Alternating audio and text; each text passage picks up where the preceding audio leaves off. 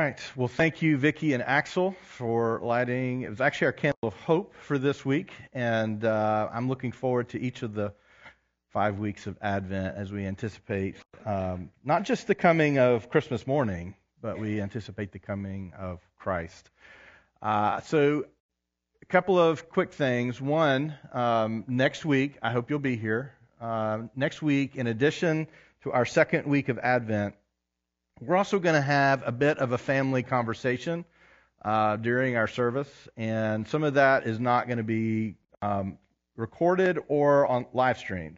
So if you'd like to be here for that conversation, we want to invite you to be here in person, and we've got some things to talk with you about and some opportunities to share with you, but we hope that you will join us next week. Also, we're wrapping up our friending series while simultaneously starting our series about the light of the world. And I want to do this because there's a part of friending.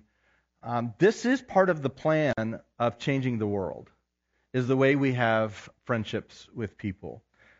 Christ is the light of the world, but He's also invited us to be light in the world, to demonstrate the beauty of knowing Christ and what it means to follow Him, which He says will be most evident by the way that we love others.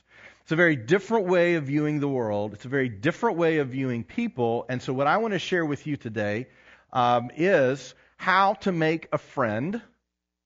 But also, I want to spend just a few minutes talking about toxic relationships. But before we get into that, I want to just remind us where we've been.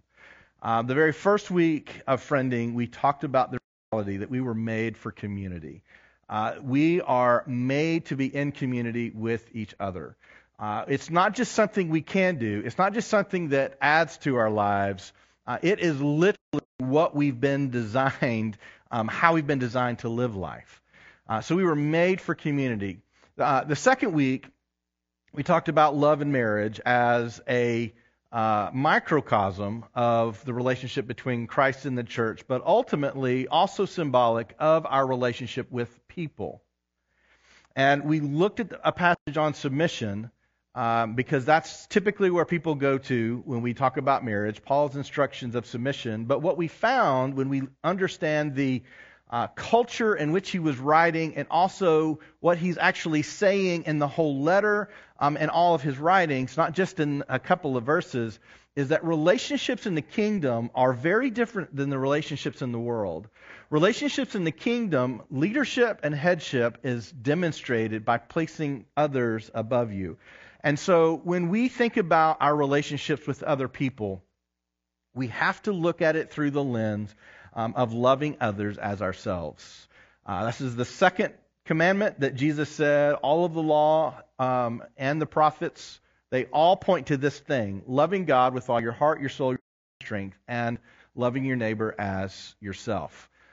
So as we come through any kind of conversation around being friends, it is very much wrapped up in the ability to love others, and in order to do that, put others before ourselves. We see that with Christ in His relationship with the church when He gave His life for us. We also see that in marriage when both husbands and wives are supposed to submit to one another if we read the whole passage. And even outside of marriage, in our relationships with each other, we are to submit one to another.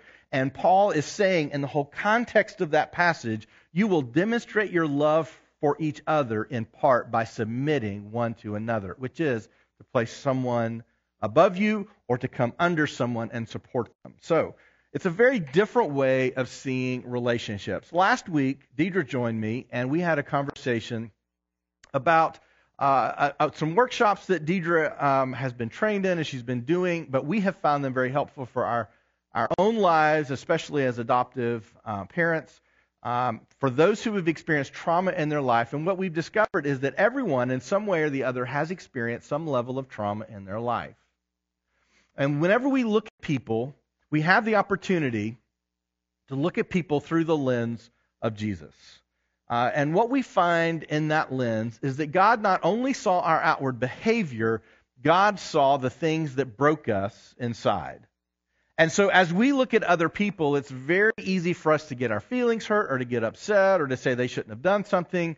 But one of the things we can do, and one of the things that trust-based relational intervention does, is it looks at the thing that broke and why people are the way they are.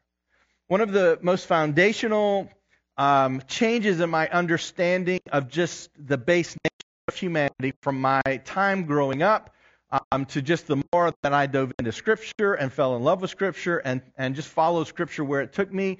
I grew up, and many of you did as well, that the very base nature of all humanity is the sin nature. And while absolutely sin is a part of every single thing that we struggle with in this world, we were not created initially with that sin nature. We were created, and God said we were good. Not just good, but we were very good. But sin and trauma and life circumstances get layered in our lives, and it breaks us. It makes it at times hard for us to have healthy relationships, because if we did not grow up learning about healthy relationships, how to have healthy relationships, as we get older, we will not be able to do that either. And we talked about some different ways that happens. If you want to go back and watch that, you can. I want to follow the theme of the last couple of weeks, and I want to wrap up talking about how to make a friend. But I don't want to just make this about, oh, it's nice to have friends, because let's be honest, some people in this room would probably be fine to not have many friends. Maybe, I know a few people that would be fine if they didn't have any friends. Like, just leave me alone. So the point of this today is not just to talk about how to have more friends, so you can go have more fun. Y'all can go out and, go paint together. And the point is how we demonstrate the kingdom through our relationships with others. And at some base level, we have to come to the place where we recognize, what does it look like to truly be a friend? So here's how I want to start, and I'm a couple of slides ahead. Here's where I want to start. I want to start with how to make a friend, and I want to ask the basic question, what is biblical friendship? So as we start back with Paul in Ephesians chapter 4, these are some of the descriptions. I want to read just a few descriptions, and then I want to stop for a few minutes and talk about a couple of things. Ephesians chapter 4, 31 says, "Let all bitterness and wrath and anger and clamor and slander be put away from you, along with all malice. Be kind to one another, tender-hearted, forgiving one another, as God in Christ forgave you. Therefore, be imitators of God as beloved children, and walk in love, as Christ loved us and gave himself up for us, a fragrant offering and sacrifice to God." One of my firm convictions about the church moving forward is that we have to be able to get relationships. Maybe, I won't say right, because it's not like we're ever going to be always right on these relationships. It's not like we're going to grow into a place where we have perfect friendship. But we should get some fundamentals about the Christian faith right. One of the things the church has generally done well is transfer beliefs about God and about the church and about sin and salvation and heaven and hell and all those things. We tend to communicate beliefs well. We don't always communicate relationships well. We also don't always love people well. If you grew up in a religious system that was very focused on doing the right things, you will sacrifice relationship in order to make sure people agree with you on beliefs. And this happens a lot of times in a lot of places, and I have been guilty of it just as well as most everyone here. We typically talk about these types of things with two big churchy words we call orthodoxy and orthopraxy. Orthodoxy is all about believing the right things. We get those beliefs not only handed down, for thousands of years, but we get it from Scripture itself. The things that are true, the things we should believe, the things that have been shared with us about who God is and what it means to follow Christ. Orthopraxy is not simply about the beliefs, although it requires beliefs. Orthopraxy is about how we live this out in the world around us. One of the things I'm convinced about is that the way we do relationships is one of the best ways to demonstrate orthopraxy. Practically going out and living these out in the spheres of people that we do life with, whether that be our family, people we work with, our neighbors, people we do life with. There is a need for Christians to be Christians in the world. Now, what often happens is a person will make a choice between one or the other. I'm either going to be very focused on practical living, or I'm going to be very focused on believing the right things. And I will say it is incredibly important that these things work together, because you can't have orthopraxy without orthodoxy. But your orthodoxy doesn't matter if you're not practically demonstrating this in love, as we have continually called to do throughout Scripture. One of the problems when we start talking, and anybody starts talking in this way, and we start couching relationships in love language, is the fact that every one of us defines that differently. We define what it means to love in the way that we ourselves want to be loved. And so it's important that we come to Scripture and we find out, well, what do these relationships look like? Jesus said, you will be known not only by your fruit, but you will be known by your love for one another. He never said, you will be known by your belief statements. He said, you will be known by the way you love each other. Our beliefs should compel us to love. So as we enter into that, what Paul is saying here is imitate God. Imitate God in His love for others. In verse 32, going back to Ephesians 4, be kind to one another, tenderhearted, forgiving one another, as God in Christ forgave you, who is our example for what these healthy relationships are supposed to be. Well, truthfully, God doesn't struggle with sin, and it messes up a whole lot of our relationships. And some of you may be in this room today recognizing some of your relationships are off kilter, we'll say, because of people maybe not being at their best. Maybe even this past weekend you got together with family members that you don't normally get together with, and maybe you weren't at your best. Or maybe they weren't at their best. Or maybe you all just got together and had the best Thanksgiving together that you've ever had. Maybe that was your experience. But I do know others that was not what their experience was. So how do we do this and follow this command in verse 1 of chapter 5, be imitators of God as beloved children? Well, Proverbs 17:17, if we go through we're not going to spend time on all these, but Proverbs 17:17 says, a friend loves at all times. When you think about your friends, you probably have your closest friends. You probably have some, not really close, but you would call them friends. If you were desperate and you called them, they'd probably be there for you. And then you probably have a bigger circle of just people acquaintances. You wouldn't necessarily call them friends, but you know them. You wouldn't feel uncomfortable being in a room with them. You probably have a group of people that they're not my friends. I do not count them as my friends. I don't want to be friends with them, and they don't want to be friends with me. You probably can put some faces in all of those categories, but for now, I just want you to think about those people that you would call your friends. What does it look like to be imitators of God with those friends? By the end of our time together, of course I'm going to lead you to the place where you're probably already expecting, well, we should go do that with others too. Being imitators of God, Proverbs 17:17, a friend loves at all times. Proverbs 27:6 says, faithful are the wounds of a friend, profuse are the kisses of an enemy. In other words, there are times that friendship looks like a wounding. It's those times that we stand in front and say, you're wrong. That's not good. You shouldn't have said that. You shouldn't have done that. At times, it's when a friend comes by and says, I'm just watching from a distance, and I see some pitfalls where you're headed. I'd hate to see you go in that direction, which can be hurtful if our expectation of friendship is they simply support us in everything we do. Scripture is very clear that the person who supports you in everything you do, no matter what, is not actually your friend.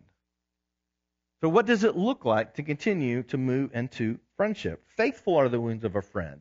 Profuse are the kisses of an enemy. Proverbs 13:20 says, whoever walks with the wise becomes wise, but the companion of fools will suffer harm.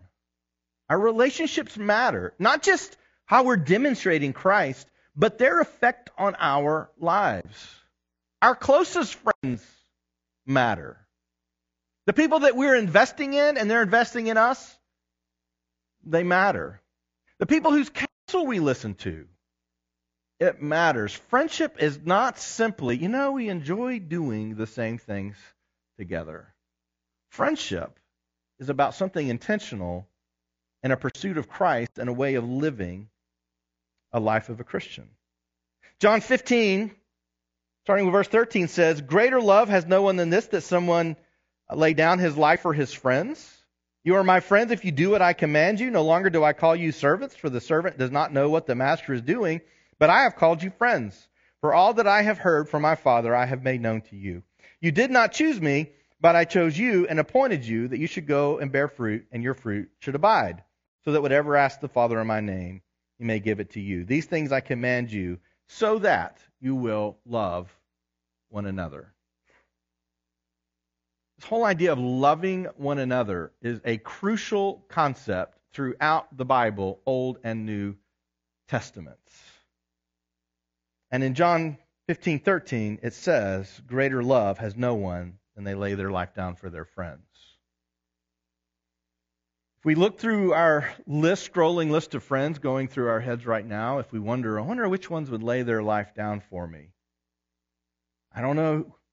If I'm honest, the people that I love the most and the moment came and I had to lay my life down for them, I think I would. But I've never been asked to do that. So I don't know what would happen in those moments. See, friendship is deep, purposeful. Friendship not only makes life better, friendship helps you get somewhere. Friendship is a block and a guard to protect you about going into places that are going to be harmful. And friendship is about encouraging you into places that are healthy. All those words are also up for debate on what they actually mean to each person who's trying to understand them, which is why, as we go to Scripture, we spend our lifetimes figuring this stuff out. What does it really look like to love the way God did? We can absolutely see that Jesus gave his life on the cross for us, and we're supposed to do the same, and perhaps we're not going to be asked to undergo some kind of capital execution. Maybe we need to stand up to a friend and say they need to stop. And that feels like a dagger in the heart. What does it look like to do this with your friends? When we think about how this lives out in the world, I've got a number of friends here. Like, I count you all as my friends. I have friends who are believers who do not attend Journey. I have friends that are not believers. And I have friends that I talk to regularly, and I have friends that I talk to every now and again. My relationship with my different friends, based on their proximity to me and their own desire to see me grow as a believer, changes kind of the place they fit in my life.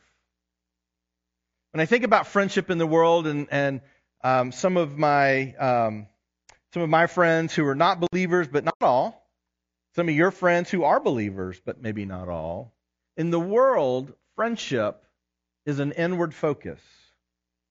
What do you have to offer me? What do you add to my life? In the world, our focus is, do I enjoy spending time with you? Do you tell me nice things about myself? Do you help me on the things that I want help on? I mean, do I feel good when I'm around you? Typically in the world, when we think about friendships, we think about, what do you have to offer me? It's a very inward focus. Friendship is about what you're offering me, and if something breaks that, I'm done with you. Our friendship is over. In the Bible, as we go through and we read consistently about what it means to love others and to have relationships, we find that there's an outward focus, and friendship is understood more so, what can I offer you? This is one of the reasons I believe that Christianity has been rejected by so many. But yet when we confuse these two ways of loving others, then sometimes in our desire to feel better in the world or to make other people in the world think we're, more like them, we have a tendency to fall into some of these other ways of loving. And whenever we enter into a relationship with the expectation of what do you have to offer me, which will happen, but when you spend your life building friendships that way, you're going to find that they implode. You're going to find that they don't last. As long as you're fun, they're there, and when you're no longer fun, they're not. And that does not seem like real friendship. My hope is that every one of us in this room has friends that no matter what we do or what we say, or on our worst moments, they're still with us after we've been at our worst. But I think probably all of us in the room can also say that we've had friends that when we've not been at our best, they've decided we're no longer friends. And that's incredibly hurtful. What does it look like to be a friend? I want to remind you that our definition of love is not about a feeling, even though in modern Western culture in general, we say, I'm in love.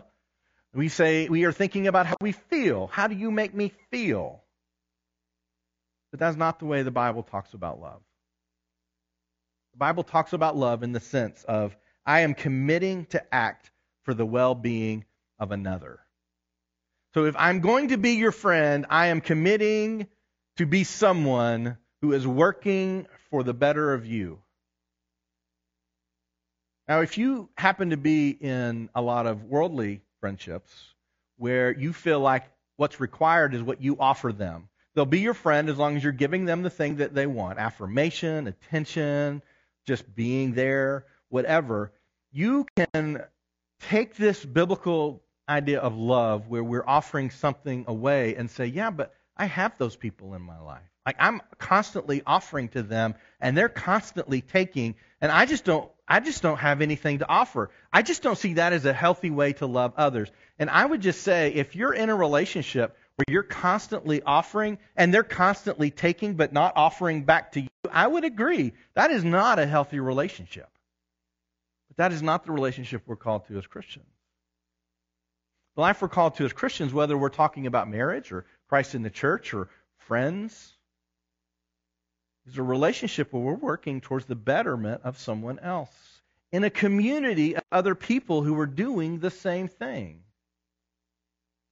And it's interesting that the church grew under such great persecution, in part not because of their political power, not because of their ability to fight back, but simply because they did life differently, and many people wanted that same thing. And so the ranks of the Christians grew in the Roman Empire, even when they were being tortured and killed, because they had something in their life that no one else had. Yes, it was Jesus. Yes, it was the Holy Spirit. But Jesus always said, part of the way we're going to redeem the world is the way that you live in it, and you demonstrate a different way of living life. That's why they called Christianity not Christianity, but the way. There was a way of living life.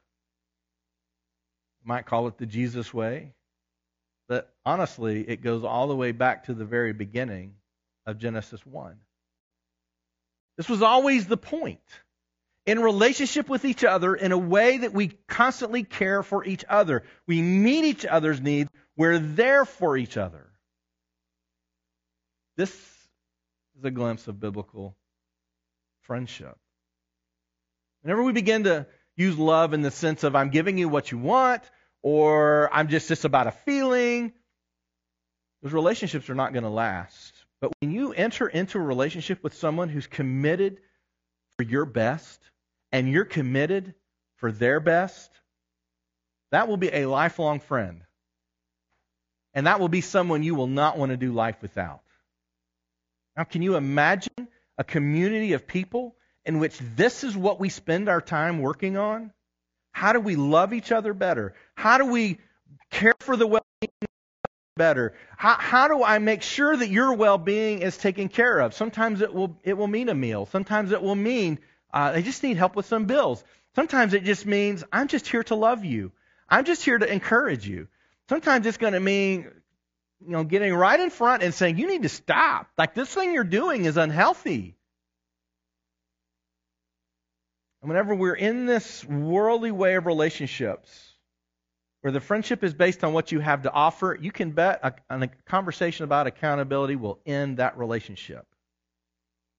But when the relationship is built on caring for the well-being of each other, accountability can be welcomed, even if it's uncomfortable. Some of my friends that I go to when I just need wise counsel, and I need them not to tell me what I want to hear, I need them to tell me what I need to hear. I go to those friends, and not only do they have permission, but I have some friends who don't hold back. Do you all have any of those friends? They don't hold back. They're some of my best friends. Now, I wouldn't have that relationship with them if my relationship was simply built on me going and them giving me just raw accountability. I wouldn't keep going to them. I've had people in my life want to offer me accountability, but typically we're not open to that offer of accountability if we haven't yet seen that what they want is my best. So we have to offer that before we're offering accountability. See, friendship in the Bible is different. This idea of being the light of the world, this means that we are truly different. It means the way we engage with people are different. There are times that you will have friends with people and your Christian friends will say you shouldn't be friends with them. That is part of being light of the world. There are also times that you will be friends with people who are not on the same pursuit of following Christ as you, and they are not leading you to healthy places. And you probably need to separate from some of those friends. The reality is friendship is a beautiful gift that God has given us, but it really comes down to how are we living it out. So how do you make a friend? I'm going to propose, if you are interested in making a friend, that it all lies in being a friend. I very few times in my life have launched out and sought to be a friend to someone that it did not return in mutual friendship. I'm not saying it's never happened. I'll just say very few times have I sought to be a friend that someone said, you know what, don't try to be my friend. I mean, there are some people, but it is very rare that that would happen. How do you make a friend? Be a friend. I remember years ago, I was listening to a seminar by a guy by the name of Tim Sanders. He was at the time the CTO or CIO of Yahoo when Yahoo was big. And he said this. He said, you will accomplish more in 1 year by investing in 2 people than you will trying to get 2 people to invest in you.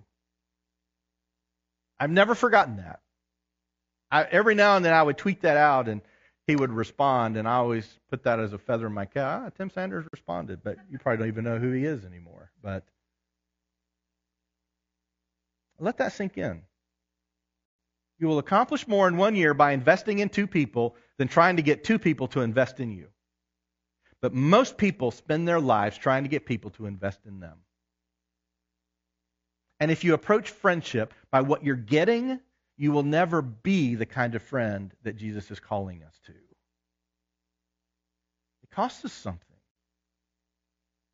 At times, friendship is actually work. And it feels like, well, friendship shouldn't be work. I mean, work should be work. I mean, friendship, and that ought to just work, be natural and feel good. I mean, that's why we have friends, right? Not according to Scripture. There are times that friendship is work. Over the years, that's been a hard lesson for me to learn, as some of my friends have done the long-suffering task of being my friend when I really didn't want them to be my friend. I wanted them just to affirm me. And yet they stuck with me because they wanted something for me. Those are good friends. Those are the kinds of friends you want to have. We read about Jesus. If he is going to be our example, this is the kind of friend he was. As sometimes we think about, well, I don't know that they deserve to be my friend. I don't know if this is the kind of person that I should befriend. I don't know that I want to be their friend. And yet this is what Jesus says about us in Romans 5. He says, "For while we were still weak, at the right time Christ died for the ungodly. For one will scarcely die for a righteous person, though perhaps for a good person one would dare even to die. But God shows His love for us in that while we were still sinners, Christ died for us. Even when we had nothing to offer, He chose to be our friend." What does it look like for us today? And I don't have a bullet point list of what this looks like. I think this is part of living out, working out our salvation. This is part of sanctification, the process of growing in our faith. What would it look like for the church to love in this way? We've, for a long time, wanted our church to be focused on loving people that often aren't loved in other places. We find that to be not just our calling, but we find that to be the calling of the church in general. And one of the things that we do is we welcome people even when they're a mess. And let's just be honest. We're all a mess sometimes. Some of us might be a mess right now. And some of us aren't. Jesus went to the messy places. He's called us to the messy places. And when we understand friendship based on what I'm investing in someone else, what I'm offering to someone else, instead of simply what can I get from you, we can enter into some of those relationships. That doesn't mean we're going to invite them to the inner circle where we ask them what we should do with our life. But we can still choose to love them and be their friend. What would it look like to friend people into a relationship with Christ? What would that look like? Inevitably, a conversation comes up, and it's addressed in Scripture, so it's something we should talk about. This all sounds good, right? All sounds good. Good sermon. This is the way it ought to be. But what about really toxic people? And I felt it was important to talk about this because you do life with toxic people. Before we enter into a conversation about what it's like to deal with toxic people, we have to always remember you and I bring a level of toxicity with us into every relationship. Every one of us. I like to think I'm the perfect friend, but I'm not. I like to think I'm just fully healthy for everyone who's around me, and you're just blessed to be in my presence. But I am not. We all bring into every relationship a level of toxicity because, just like we talked about last week, we all bring into every relationship some level of brokenness, and we approach others through that brokenness. But there are times that relationships just become poisonous to us. Now, you could totally go into love mode and say, doesn't matter how much they hurt me, doesn't matter how much they wound me, I'm going to stay. And I think that there is a level that we all do this for all people. But there are times that the level of toxicity is so high that it is poisoning you, your other relationships, and your ability to do life. It does not mean that the person who is toxic does not need a friend or to be loved. And if we do look at people through the lens of Jesus, we look at them through the lens of the thing that broke them, not the result of them being broken. Toxicity is a result of them being broken. How do we do this? How do we deal with these toxic relationships? I'll give some helpful advice in 2 Timothy chapter 3. Timothy is a young pastor who's beginning to start churches, and Paul's taking him under his wings, trying to help him to understand this is what you're going to deal with if you're going to start these churches and you're going to pastor all these churches. He says, "But understand this, that in the last days there will come times of difficulty. For people will be lovers of self, lovers of money, proud, arrogant, abusive, disobedient to their parents, ungrateful, unholy, heartless, I mean, like Paul's like a hurt pastor, right? He's just rattling these things off. Heartless, unappeasable, slanderous, without self-control, brutal, not loving good, treacherous, reckless, swollen with conceit, lovers of pleasure rather than lovers of God. I mean, it's like, Paul, you have something to say? I mean, you going to get something off your chest? Verse 5, having the appearance of godliness but denying its power. He says, avoid such people. I don't have a formula to go through to determine when you abandon a relationship or a friendship. But I will say there are times that you need to abandon a friendship. There are times it happens. It's hurtful, but there are times that we ourselves cannot maintain a healthy relationship with the level of toxicity that's coming with us. It does not mean that we need to return it, but it doesn't mean that we need to protect our own health at times. And what Paul is saying is, if you will go through this list, you will find it is a world definition of friendship that he is pointing out. Abusive, selfish, looking after their own needs. And I will tell you that if you're going to love in the way that Jesus talks about us loving, it is going to cost you something. And there are times in which you respond to toxic relationships, it's going to cost you something. Toxicity is something that we learn to deal with. Sometimes we see in ourselves what we see in others. It is always something that Scripture would call us to give grace and to forgive, but not necessarily to stay.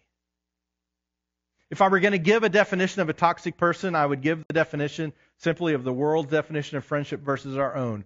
Someone who's there simply for what you have to offer versus someone who is there wanting to offer you something in return. Now, that's probably not a good enough definition of toxic. Some of the tools of the toxic person are manipulation, triangulation, gaslighting. There are times that you're going to fail the test of friendship, whatever test of friendship they have, and they're going to talk about you, and they're going to say bad things about you, and they're going to abandon you, and they're going to try to poison other people against you. And you can absolutely fight back. But that's not what Jesus did. The reality is that when you enter into a relationship with a toxic person, you're going to take some hits. Many times you're going to do your best to love and to help and to care and to do what is best. And it's going to be portrayed that you are just evil. Brokenness within us, there is no depth by which a person can be broken. And a person who just needs to be given to constantly is one of the most broken people that there are. And they will find any number of ways to try to get people to give to them, while often not giving anything in return. There's no way to talk about all the ways that toxic relationships happen. There are all kinds of different ways that toxic relationships happen. I know from my own experience, there are times that people are going to say things about you that are not true. And you can absolutely go and say, no, that's not true. What's really true is what they are doing. And you lose. When you enter into a toxic relationship, they generally cost you friends, cost you direction, cost you purpose, cost you a pursuit of Christ as you're just reeling with anger and frustration and pain. There is a place for us to just separate and walk away and say, I'm not the person to be your friend right now. Maybe there will be another time that we'll come back and we'll be friends. Or maybe there will be someone else that will enter into their life. There is a place that you have to protect your own health. And we never protect our own health by fighting back. We forgive, we give grace, we move on. But it is always painful. The person that triangulates is going to talk about someone else about you. That's why I always say, when someone comes and they say, yeah, someone was telling me about someone else. Well, here's the thing you can know. When someone wants to talk to you about someone else, eventually they're going to be talking about you to someone else. Scripture's full of all kinds of admonitions to what it means to be a good friend. Don't be divisive. Don't gossip. Don't be deceitful. When we look at some of the strongest friendships in Scripture, friendships like David and Jonathan, what we find is that David and Jonathan regularly are risking their life for each other. They're there for each other. They're risking their life for each other. When we look at the relationship that Jesus has with us and He calls us His friends, we look at a Jesus who we in no way could offer Him the kind of friendship He was offering us. And yet He chose to offer us that friendship anyways. But He called us to a higher standard of loving others. He said there'll be people in the church and they won't get it.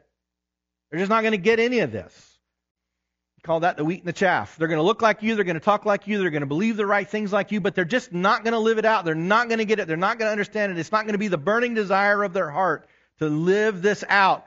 I'll deal with it later, is what Jesus says. I'll deal with it later. You just love each other. I wonder what it would look like if we this Christmas just decided, whoever's in this room, I'm just going to choose to love them. I may get nothing in return, but I'm just going to choose to love them. What would happen if we go to our family gatherings, even the contentious ones, and we say, you know what, I'm just going to love them. I'm just going to love them. Like I may not get anything in return, but I'm just going to love them. It's amazing what will happen when we simply follow the example of Jesus. I would encourage you, if you're in one of those toxic relationships, to find some counsel for someone that you trust. There are times we get so into a friendship, or if we've been in it for so long, or it's become so toxic that we ourselves can't find our way out. And I would encourage you to find a third-party friend that can speak into your life from a different perspective and say, this is what I'm seeing. I don't think this is healthy. And if you don't have those friends in your life, how do you make a friend? Be a friend. Relationship grows. You get to know each other. You spend time with each other. A relationship with a friend who's always looking after your well-being is the kind of friend you will never want to let go of. It will grow. You will come to the place of being able to have accountability conversations, and they will be able to speak into your life in times where you're not sure what the right choice or the healthy option is. I'm going to wrap up remembering that friendship is part of God's redemptive plan for the world. Matthew 5, verse 14, Jesus says, you are the light of the world. A city set on a hill cannot be hidden. Nor do people light a lamp and put it under a basket, but on a stand, and it gives light to all in the house. In the same way, let your light shine before others, so that they may see your good works and give glory to your Father who is in heaven. It is my desire that our path forward as a church is one in which, beyond anything else we do, we love others well. So I've given kind of the same action step after every sermon of this series, and let me give it again today, and that is, just like physicians practice medicine, we practice this. There are times that I don't get it right. I don't do it well. And sometimes I have to come and ask forgiveness. And sometimes my friends don't do it well, and I have to forgive them. But that is part of practicing. There are times we enter into a relationship and we think it's healthy and we think it's good, and then over time we realize, well, maybe it's not healthy and maybe it's not good. Well, let's practice it. Let's practice and get better. This is what I think Jesus wants us to commit our lives to. Not to avoid making sure we believe the right things. But believing the right things don't matter if they don't actually change us. And if they're going to change us, Scripture is very clear, it is going to increase your capacity to love others. That's what's going to happen. Let that be the pursuit of our lives, our hearts, our church, our friendships. if you want to make a friend, and so many of my friendships started with them showing me this principle. They chose to be my friend. Pastors are not the easiest people to be friends with, by the way. I recognize that. Most of my pastor friends are not real easy to be friends with. I think I'm better at it than they are. I think they would probably disagree. Recognize pastors are not always great at this. But there's times that none of us are good at it. Let's practice it together. This Christmas season, as we think about the light of the world, and over the next 3 weeks, we're going to be talking about how that plays out in our lives, in the world, in our relationship with Christ, and in the church. Let's be the kind of friend to others that Jesus was to us. Let's practice it. Let's get better at it. Would you pray with me? Father, it is impossible for me to ask everyone in this room to never be toxic. It's going to happen. We're going to be selfish. It's going to be about my needs, what I want at some point. And we're all going to be in our relationships with people where if we're not willing to give them what they want, the relationship's going to end and it's going to hurt. But I pray that you would guard our hearts from being that kind of friend. Father, I pray that in this room you would do a transformational work so that we can count on each other and we can know that we are working for the well-being of each other. Father, I pray that you would help us to see not just the out behavior, but what's going on inside a person, the good and the bad.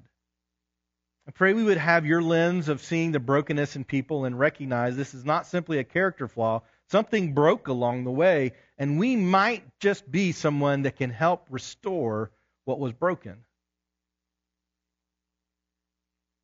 Father, I pray for the person in the room that are struggling to have healthy friendships. And even the admonition to be a friend just feels overwhelming and impossible, and perhaps like they don't have anything to offer. But yet, you are their friend. You've empowered us through your Holy Spirit. You've called us to this incredible way of life, of loving each other. I pray that you would strengthen and empower us. I pray for those in this room right now, they are in toxic relationships, and they just don't know what to do or where to go. Father, you can do absolutely anything, and you can heal any wound, and you can heal any relationship. But I recognize that some people don't want to be healed, and they don't want to change. So, Father, I pray for wisdom to know when it's time to separate. To say, it's not my time to be your friend right now. But there would be others that would come along and just work a transformational miracle in that life. Father, I pray that you would give us eyes to look in the mirror and see ourselves clearly. And the times that we're being a good friend, that we would know, this is what you're calling me to. And probably more importantly, in the time that I am myself being selfish and toxic, and it's all about my needs and what I want. Help us to see that, because I think that's even harder. Father, give us the strength to give grace where it is due. We thank you for the grace you've given us when we've needed it. Father, help us to be good friends. Help us to be the light of the world. It's in Jesus' name we pray. Amen.